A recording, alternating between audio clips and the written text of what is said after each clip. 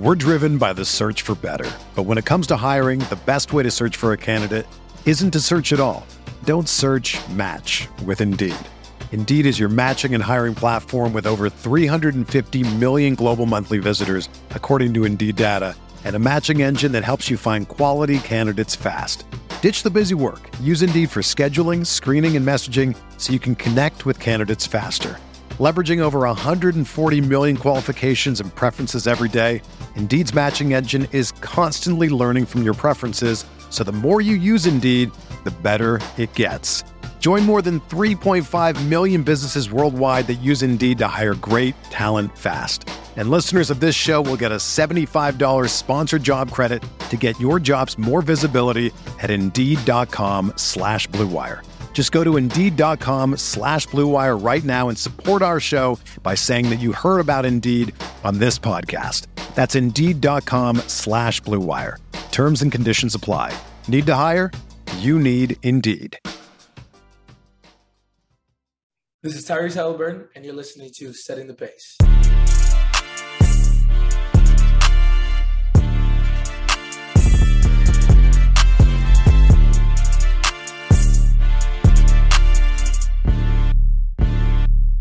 Look, setting the pace with Alex and Fauci. If I put our jacks in the paint, how you gonna stop me? We can go head to head. Call out your top three. Look at the switch from Buddy Hill. Now that boy got three. We got Halliburton running point. This is the Benedict for the shot. If anybody gon' come in the post, then we got Miles Turner for the block. Setting the pace, going to the top. This is your number one podcast. Sweeping every team. We gon' need a mop. Smooth. What is going on, Pacer Nation? Welcome back to another episode here of your go-to Pacers podcast. I'm your host, Alex Golden. Michael J. Facci will not be joining us today, but have no fear. The show must go on, and a familiar voice to all of you all, Derek Schultz from Aquarian Schultz, will be joining me. You guys know Derek. We love having him on the podcast, and he's going to be joining us monthly, so make sure you guys are tuned in for our conversations. But I thought this would be a good time to look at the Pacers roster and look at the Pacers season after the first 11 games. Great stopping point here. We got another 3 days before the Pacers are back in action Sunday against the Magic. So, it was a great opportunity here for me and Derek to kind of just look at what this Pacers team has done in the first 11 games of the season. Now, I do want to transition a little bit here because Daniel Theis was bought out today by the Indiana Pacers, and this was a little bit of a surprise for some people, but not really considering the situation.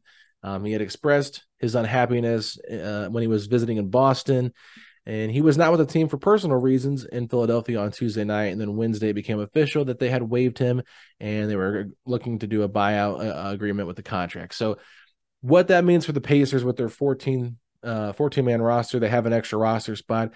Do they want to add somebody? Sure. They've always usually had a full roster, but there is pros and cons to not bringing somebody on. You kind of maybe ponder the thought of, could George Hill come back? Could James Johnson come back? I've even seen people throw out the idea of a TJ Warren, okay? Edmund Sumner. There's different guys that could come on, but for me personally, we don't really need any more guards on this roster. If you're going to go out and get somebody, maybe a forward, someone in the front court could make some sense. I don't think there needs to be any rush to fill this roster spot.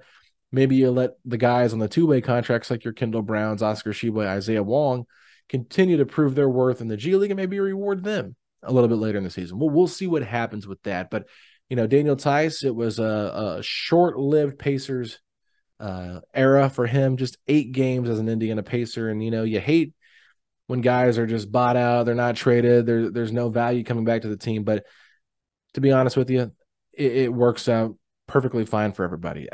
He wasn't going to be a part of this team past the deadline. So the fact that he is now no longer on the roster does kind of give some clarity on the center position pecking order wise if there was ever a question mark. And, he played 1 game this season against the Bucks in the third quarter and was a +0. So kudos to Daniel Theis for getting an opportunity to find a new home. But with that being said, before we bring on Derek Schultz, I want to promote something. And a lot of times I don't do this. I might do it at the very end of the podcast to kind of plug it a little bit. But if you haven't already and you're a faithful listener of this podcast and you listen to us on Apple Podcasts or Spotify, if you could just take 30 seconds to 60 seconds of your day and go leave us a 5-star rating and review, that would be greatly appreciated. I know that there have been multiple of you that listen to this show that have already done that, but I know there's a handful of you that have not yet. So if you do listen to Spotify or Apple for your podcast, and Setting the Pace is one that you listen to frequently, we really would appreciate it if you guys would give us that 5-star rating and review, and just let people know about our show, because the more ratings and reviews that we have, the easier it is for people to find us, to be able to listen to our show as well and enjoy our content that we're putting out on a daily basis now. So that's all I'm going to say. I don't want to plug it too much, but it just would mean a lot. And we really do appreciate all of your support, everybody. Every single person that's already left us one, you all rock. We even did a giveaway at one point for it. So it really does help us out a lot. So that's all I'm going to say. Let's go ahead and take a quick break. When we come back, Derek Schultz from Query and Schultz, Indian Sports Network, going to be joining us. We'll be right back after this. We're driven by the search for better. But when it comes to hiring, the best way to search for a candidate isn't to search at all. Don't search, match with Indeed. Indeed is your matching and hiring platform with over 350 million global monthly visitors, according to Indeed data, and a matching engine that helps you find quality candidates fast. Ditch the busy work. Use Indeed for scheduling, screening, and messaging so you can connect with candidates faster. Leveraging over 140 million qualifications and preferences every day, Indeed's matching engine is constantly learning from your preferences, so the more you use Indeed, the better it gets.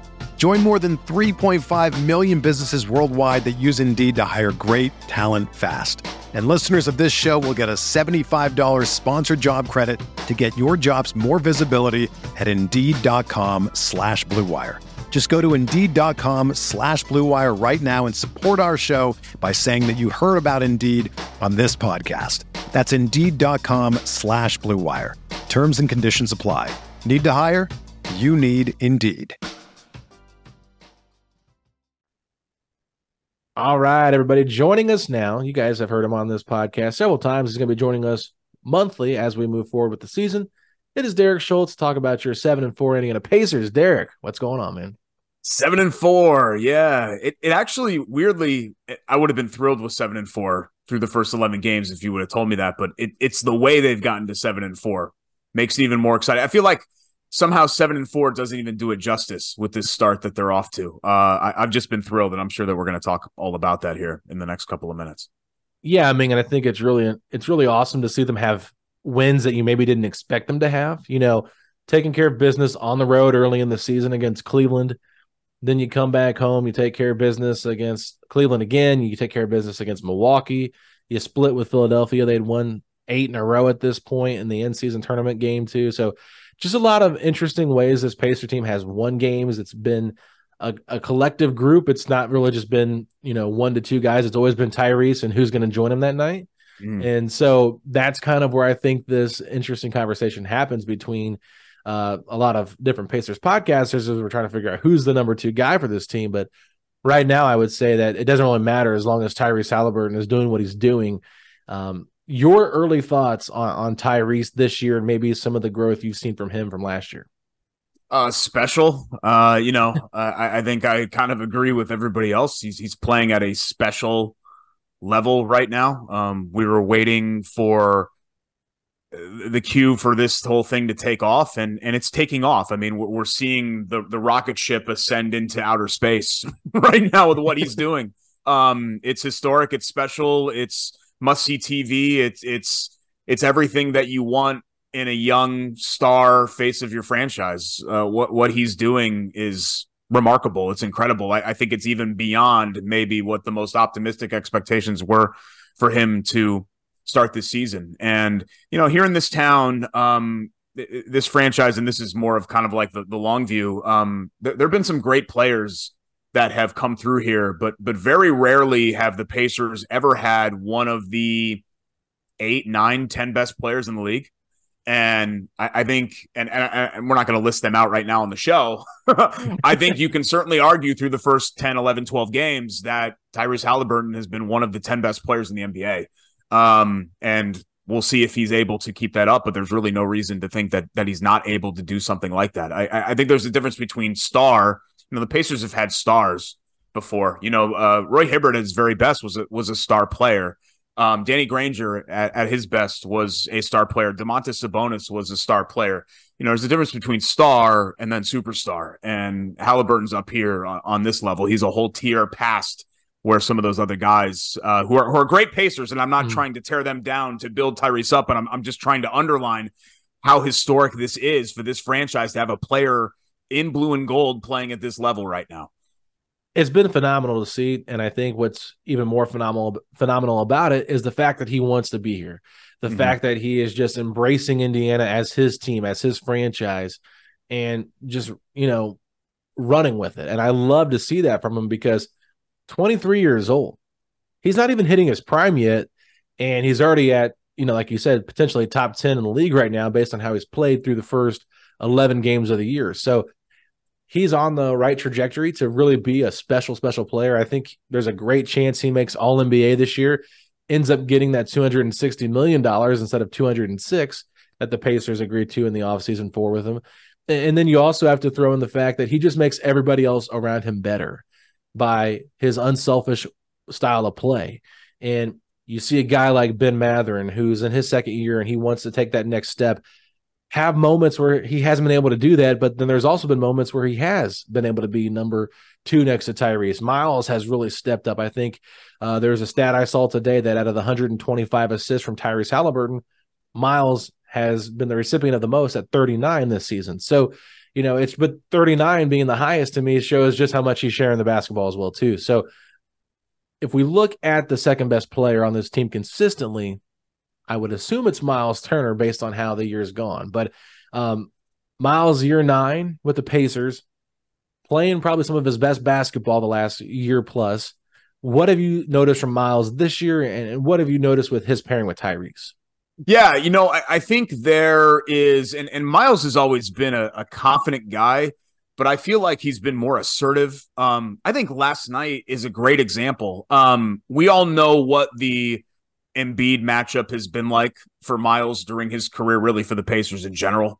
He's eaten their lunch time and time again. And a lot of times when that happens, Turner might get down, miss a couple of shots early or get into foul trouble. And then he's on the bench and then he's pressing and he's kind of getting out of his flow and he just kind of goes into a shell. And he's, you look it up at the end of the night and he's 3 of 7 from the field for 8 points and 4 rebounds. And you're just like, oh God. And Embiid, does what 35 and 15 or, whatever he does. And I think, look, it wasn't necessarily a great game for Miles Turner last night, but it was a great fourth quarter. Yeah. And, game is on the line and it's been somewhat of a typical Embiid type game against the Pacers and Miles kind of put his foot down. And I just feel like, for the team in general, I think that was a very important win, but I feel like that performance overall individually was really important for Miles going forward. And, I don't want to condescend here. He's spent a decade in the league. We're always kind of trained to talk about our Miles Turner like he's some growing 23-year-old. He's a veteran, right? Like he should be kind of past that point. But I still think just even for veteran players, there's a level of growth and improvement that you go through even when you're in year 8, year 9, year 10.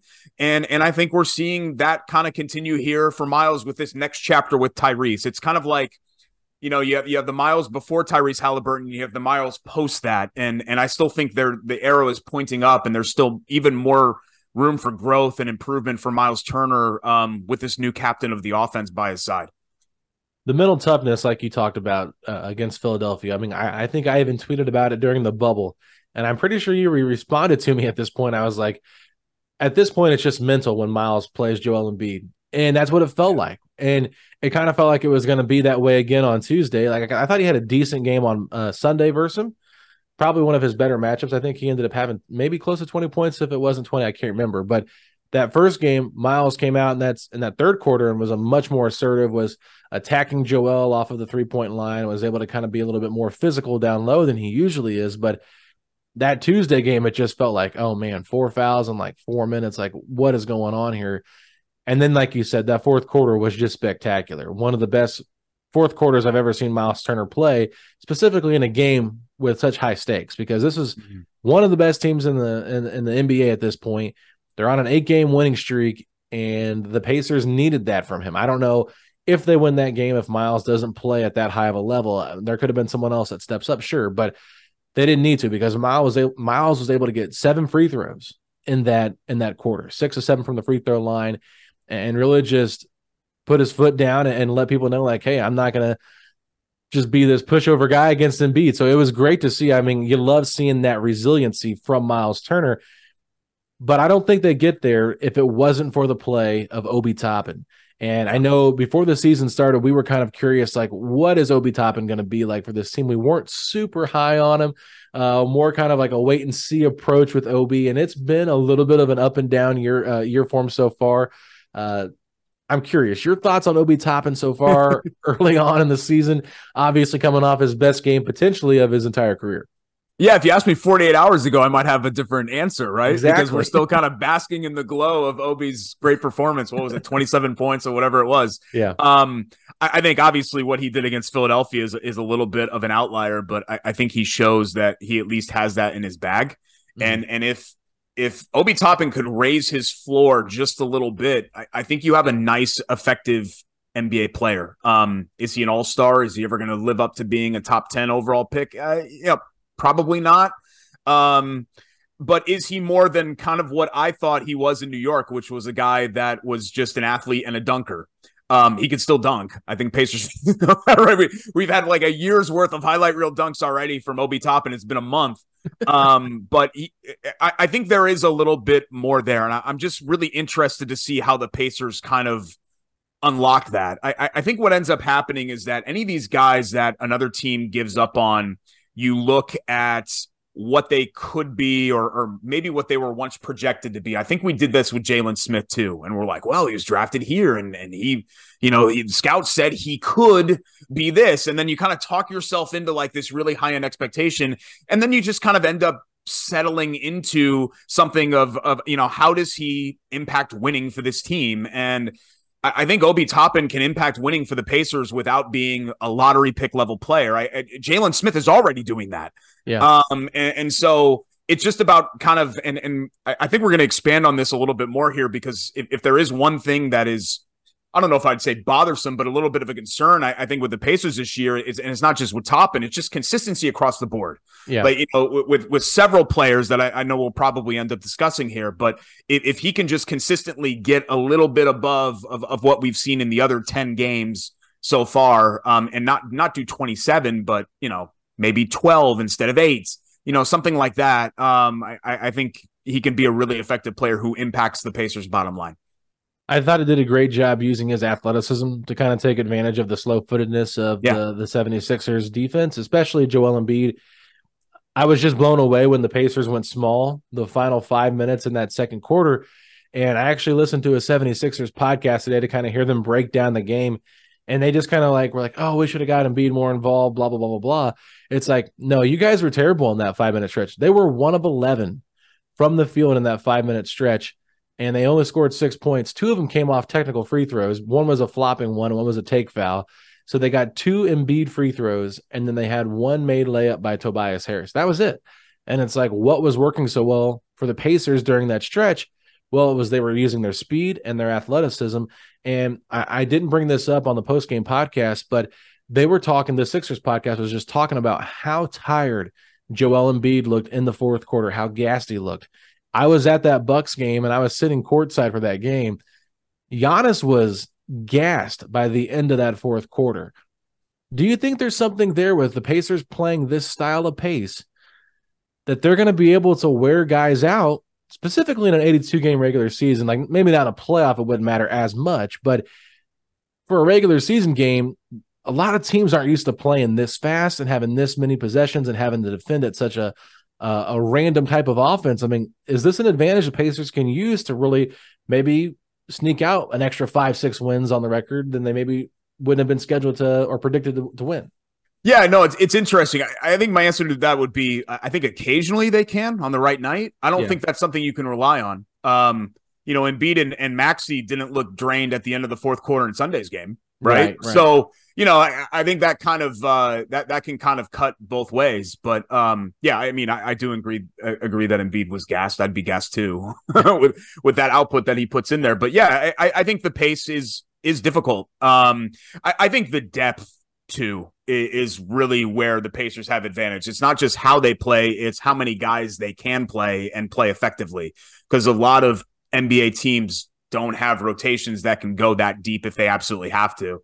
So I think it's really a combination of tempo and depth are two arrows, I guess you'd say, that the Pacers really kind of have in their quiver. I just don't think that relying on wearing teams out is something that you can do. I think you still need to be able to be effective at what you do instead of worrying about tiring somebody out. And the Pacers luckily are very effective playing at the tempo that they play.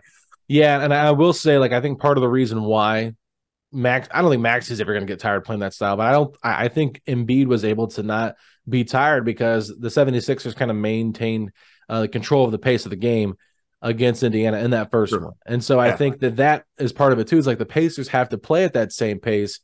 And if they're not able to do that, then it's going to be much harder for them to wear guys out. But that's why the rebounding was such a big difference in that game too, because you look at last night's game, 89 field goal attempts for the 76ers, the previous game 105.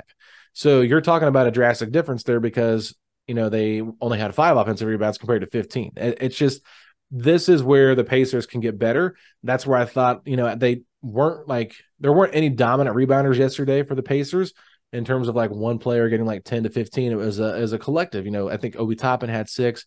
Tyrese, I think he had 7, if I'm not mistaken. So it's one of those things where it's like you have to rebound by committee. So I'm excited to see what this team can do because 7-4 feels really good. There's a lot of players we could talk about. I'm curious, is there one maybe that stood out to you that you thought I'd really like to talk about? Maybe their season being up and down, really solid or whatever. I mean, I'll let you kind of take the reins from here. Hopefully he's okay. And maybe, I remember doing a preseason show with you guys and we were talking about like the rotations and who's going to get minutes. And I always end up being wrong about certain things. Like I thought Jarris Walker to be more ready to play like right away. Of course, that's not really the case.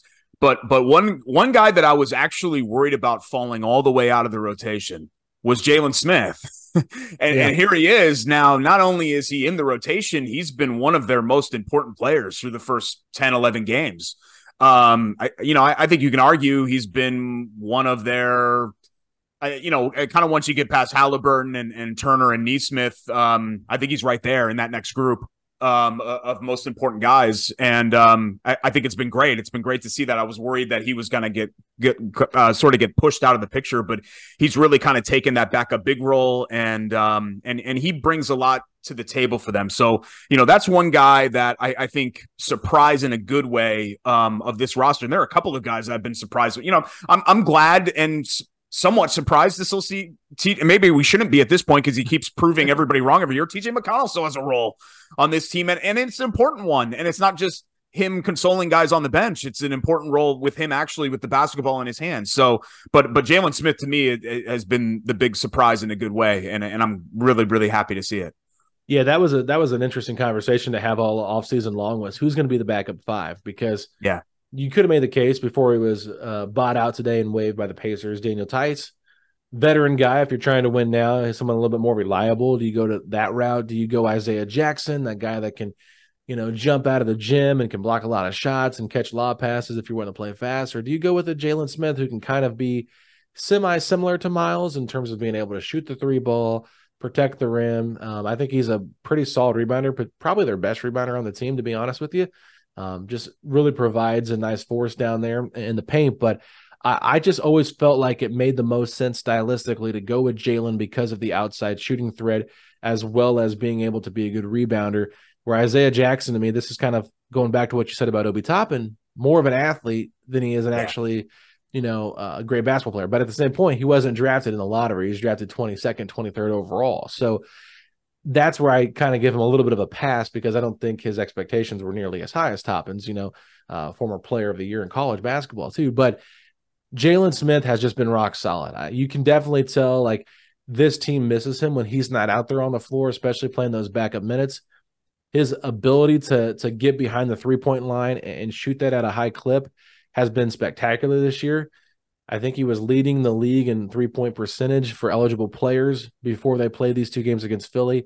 Not sure what he ended up finishing, but I know he had another one on Tuesday, and I think he had a couple more on Sunday. It's just like he's done a really good job of being a threat from outside, but also just playing under control. And that was one of the things we didn't see from him before.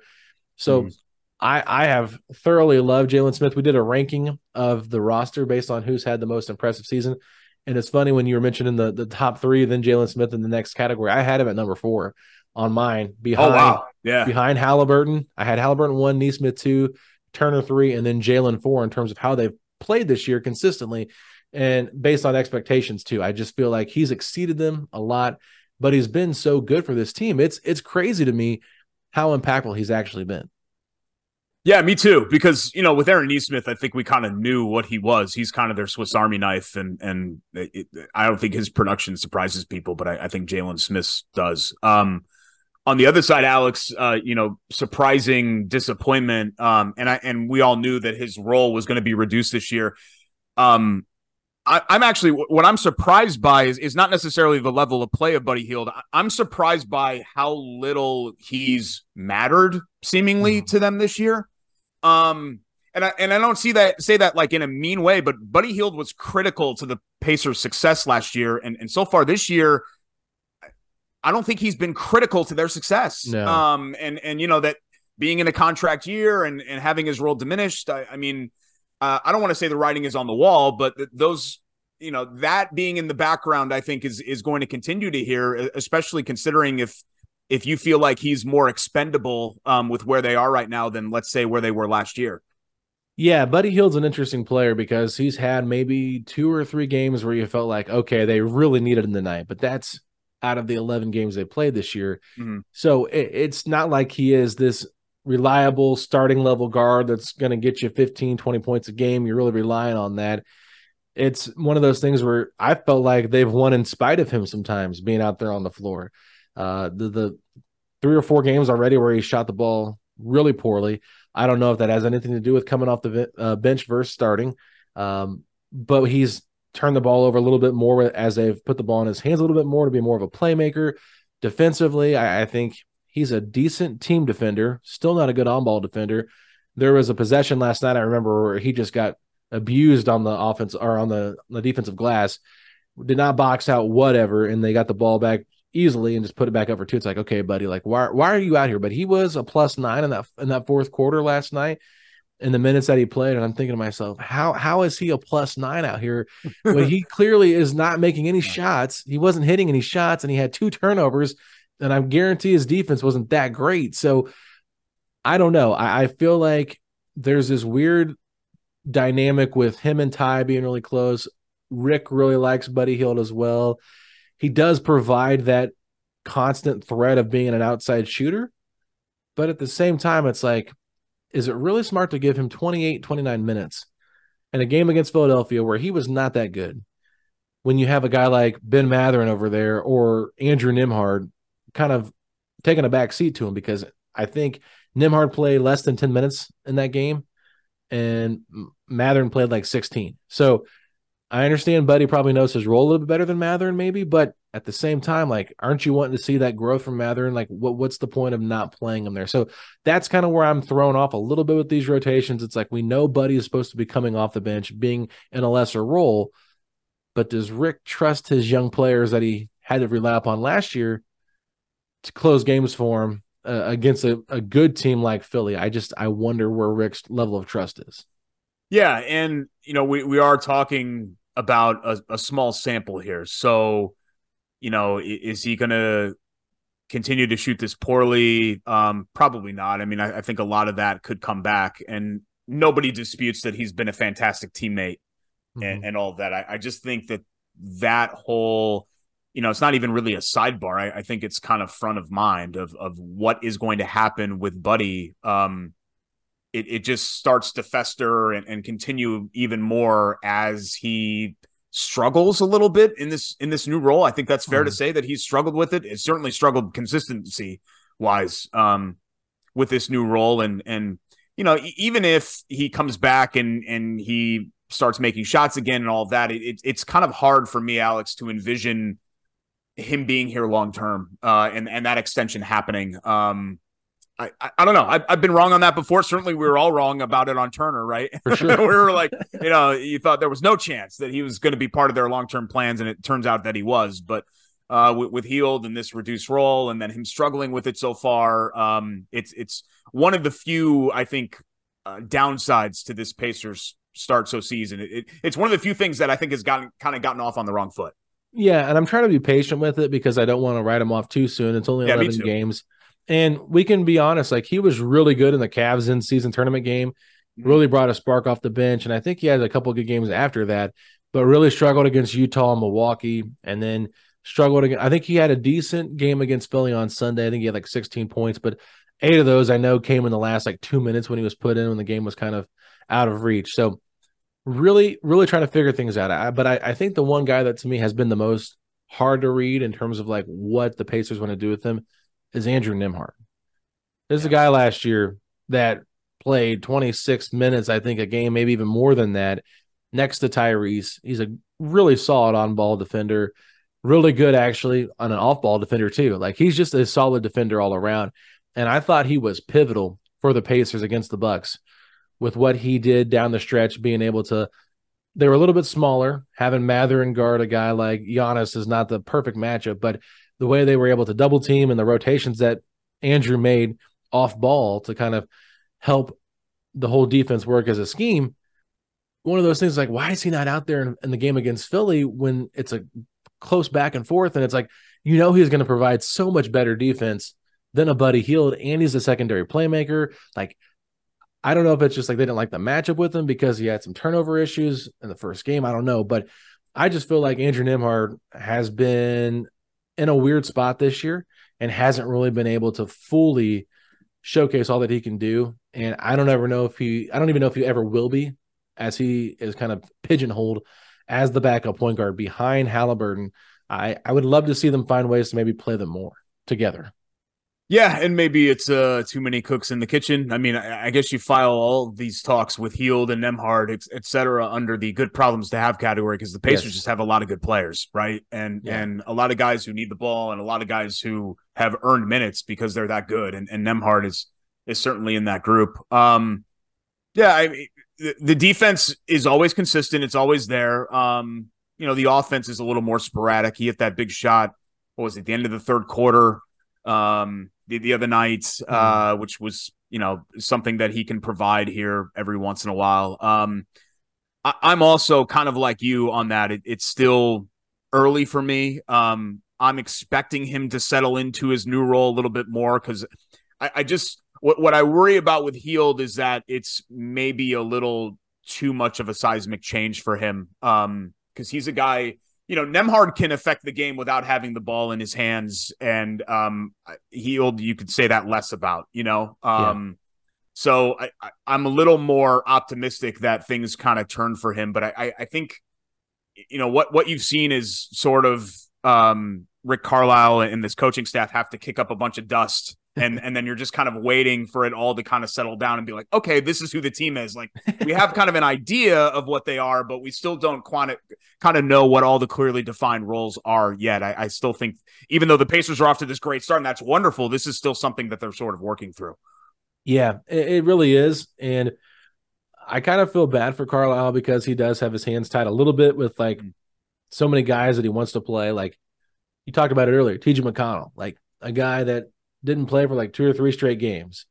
But then all of a sudden you need him to bring that spark off the bench and he's just ready to go. He's a true vet, true pro. Like, he's a good basketball player. There's no doubt about it. And what you love about McConnell is he knows his role and he's willing to accept a lesser role if that's what is asked of him. So you got to really just appreciate that they're keeping that option open for him to be involved in the rotation when it's necessary and rewarding him with it, because I think he was actually the first point guard off the bench in the second game against Philly, and Nembhard ended up coming back in, I think, to start the second. Like, it was one of those things where Nembhard kind of became the 10th guy in the rotation whenever they decided to, change things up a little bit and reward TJ for having the best plus minus in the game on Sunday. So he's really impactful, but the 2 guys we haven't talked about are the other 2 starters, Bruce Brown, Ben Mathurin.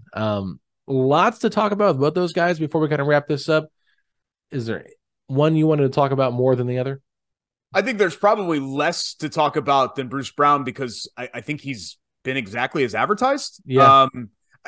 Some folks might look at his contract and be like, well, why is he not doing, why is he not all NBA defense first team? And, it's things like that.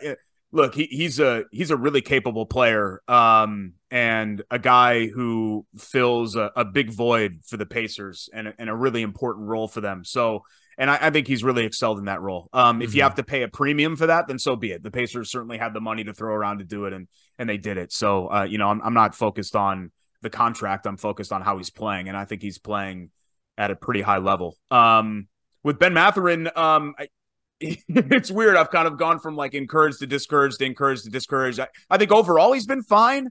I'm not thrilled with how the first dozen games have gone, but I'm also not like totally downtrodden about it. I think, he's another guy that's kind of feeling his way around in a new role. And I like the fact that you never have to worry about him kind of, not to like throw a bunch of cliches in here, but like kind of grabbing the bull by the horns. Like he's not afraid to just go in there and be like, yep, okay, I'm doing it. Let's go. So I think from a confidence standpoint, I think he's going to be fine. Mentally, I think he's going to be fine. But I think it's just going to take, you forget he kind of burst onto the scene last year and you forget that this is his second year. And, the infancy of his second year. So this is basically like his extended rookie season right now. And so the fact that he's already on this level, I think is really encouraging. I like who he's been as a passer a little bit better this year. For sure. Some other areas where I think there were some concerns his rookie year. So, so far, I want to give him a D or even a C. I think it'd probably be more like a B that's going down to like a B minus somewhere in there. And I'm hoping that we can give Mathurin an A grade by, the midpoint of the season.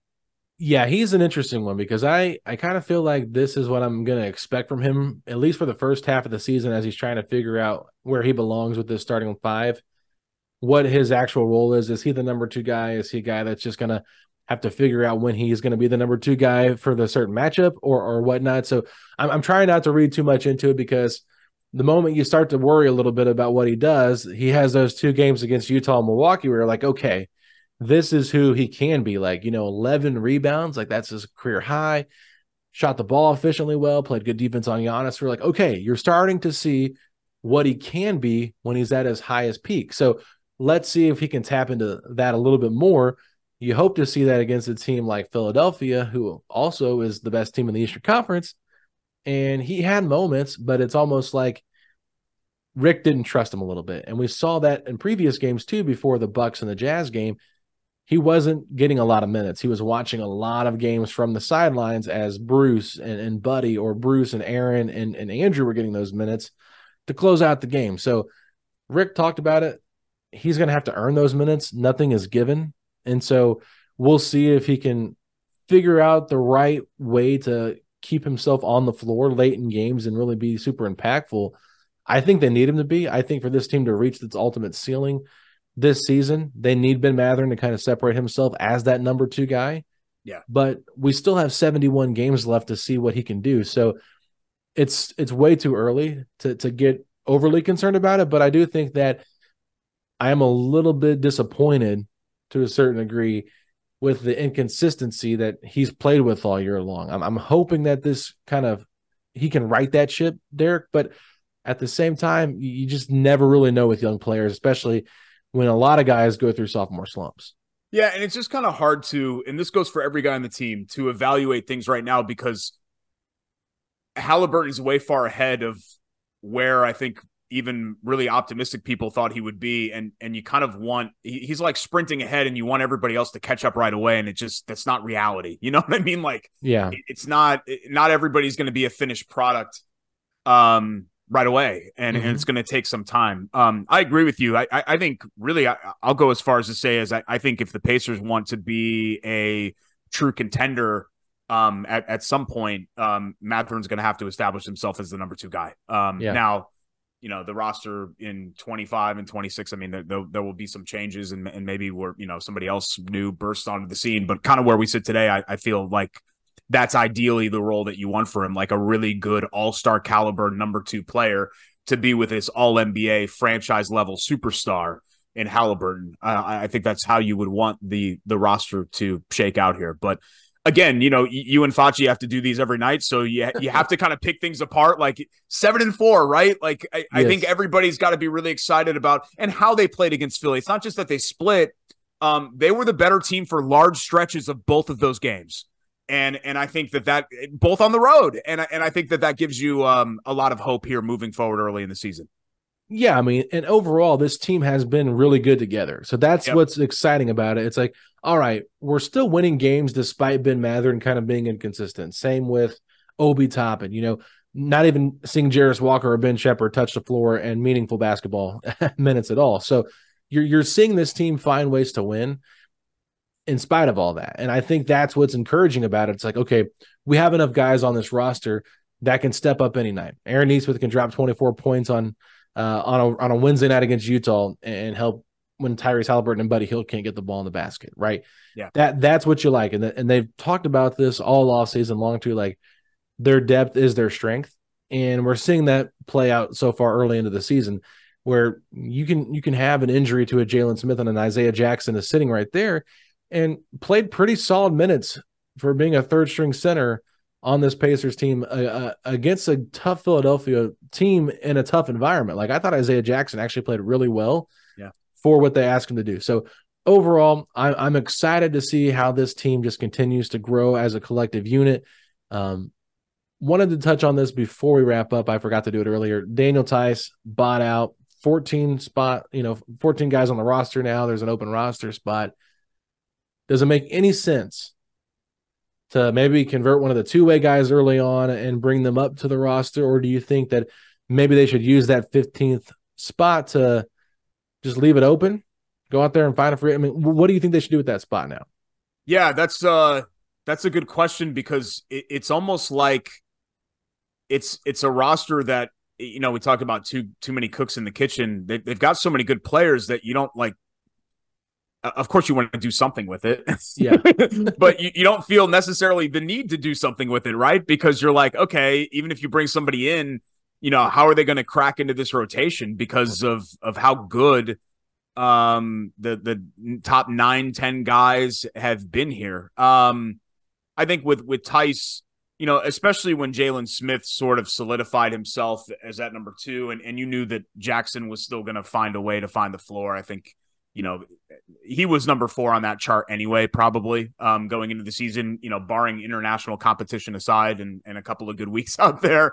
I think we kind of knew that it was a long shot for Daniel Theis to crack this rotation. But what they do next, I honestly, Alex, I don't even have an answer. I don't know. Yeah. I don't know what you do with that, because I don't know, like, even if you elevate one of the two-way guys, I don't know how they see the floor with the way that this rotation is right now. And I can't really think of something specifically that the Pacers need that they don't have somebody else deeper on the roster that can provide for that, or they can kind of get it with a combination of guys. There's not like one certain, like, okay, you have to go out and get a 3-point shooter and then you plug him in and then he plays 8 minutes a night. Like, I don't think there's that type of player that they need on this roster. Yeah, the player that they bring in at the 15th spot is going to be in the same spot Daniel Theis is in. They're not going to see the floor. So to me, it's like the only reason that I would even consider it is if you feel like you need another veteran leader in the locker room. Do you call up James Johnson? Do you call up George Hill and say, look, we couldn't get you on the roster, for the season because we were too stacked up and had too many guaranteed contracts, but things played out with Daniel. We got that open roster spot now. Would you be interested in coming back? You already know most of the guys on the roster. Would you want to come in and be more of like a mentor, finish out your career kind of this way? That's the only realistic thing I can see. I saw some people throwing out the idea of maybe going after TJ Warren, who's a free agent, former Pacer. Don't necessarily know if I love that, just because I don't think TJ is going to like not playing.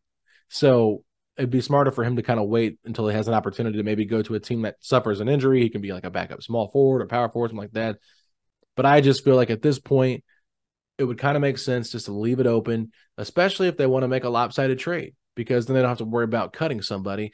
Then when they do like a 1 for 2 or something like that. That's why I think Daniel Theis was cut in the first place.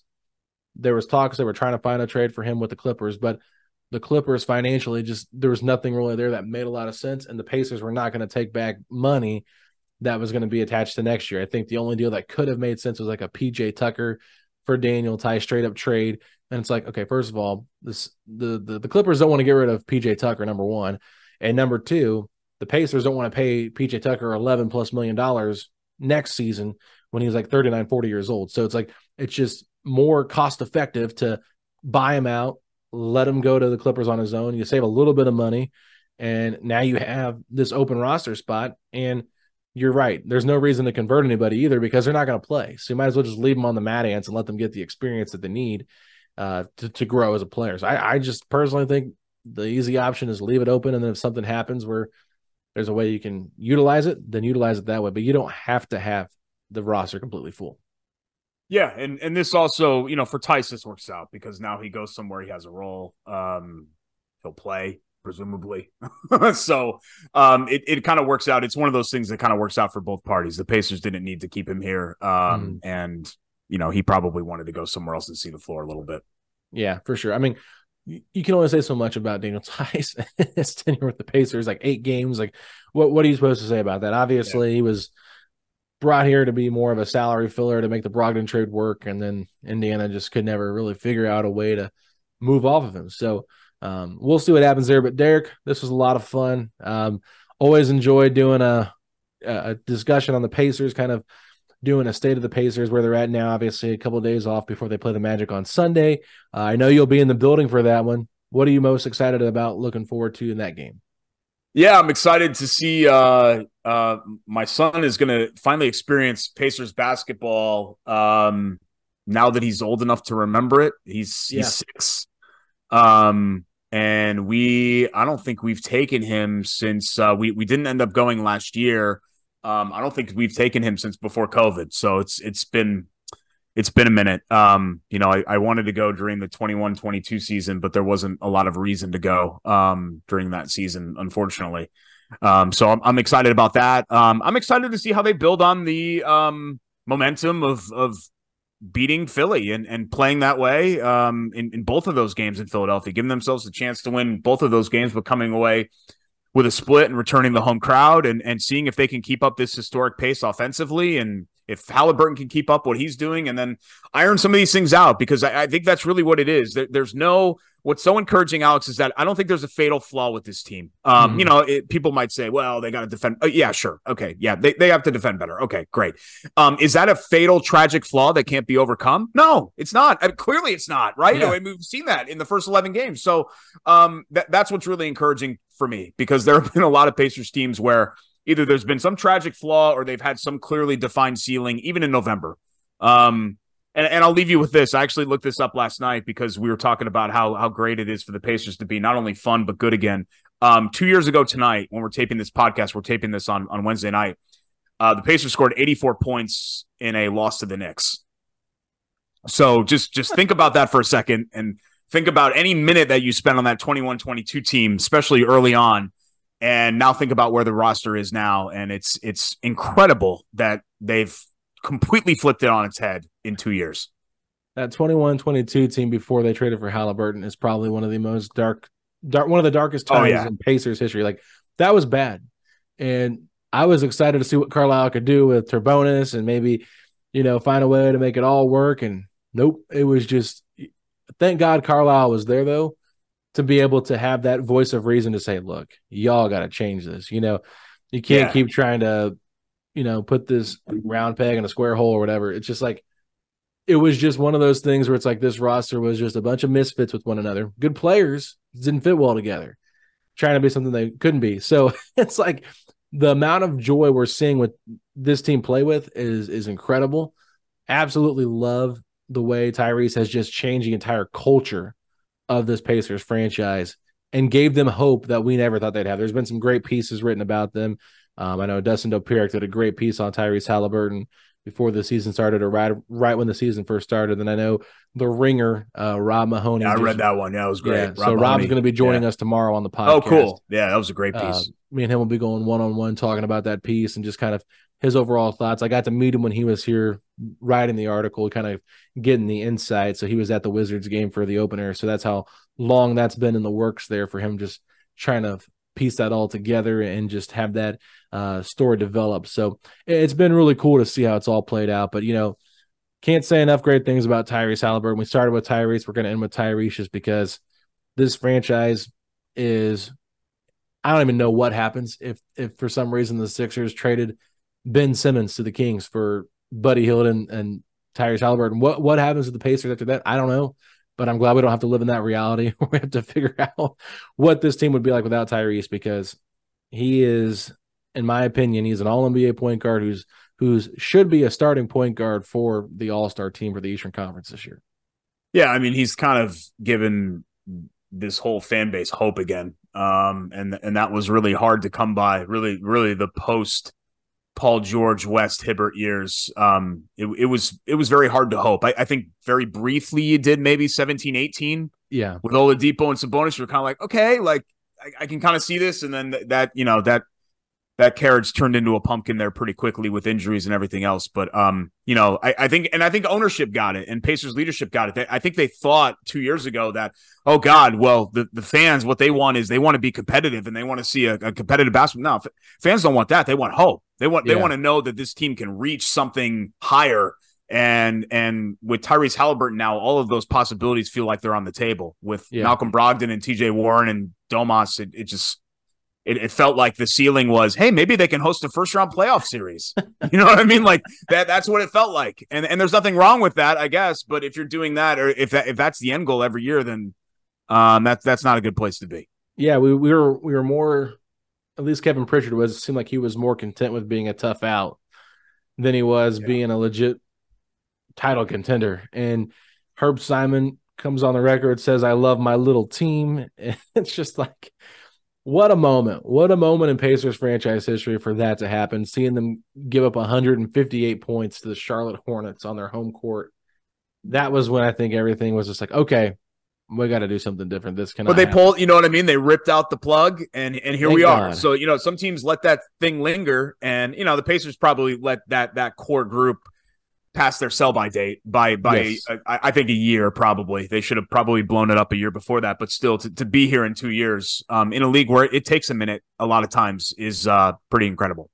You got to love the return they got back for the trades they made at the deadline too. Jalen Smith, Andrew Nembhard, now Ben Shepherd, and of course Tyrese and Buddy. So talk about 5 guys that are still on the roster and guys that you hope can be at least somewhat part of the future, most of the guys. So that does give you a little bit of hope. But Derek, like I said, I've kept you way too long. It's been a lot of fun. There's so much to talk about this Pacers team. They've been really fun to talk about this year, and we'll see what happens over the next 11 games. And we'll get you back on here in December, figure out what this Pacers team looks like in the middle of December, and see if we're still singing the praises like we are right now. But anything you want to plug before I let you go?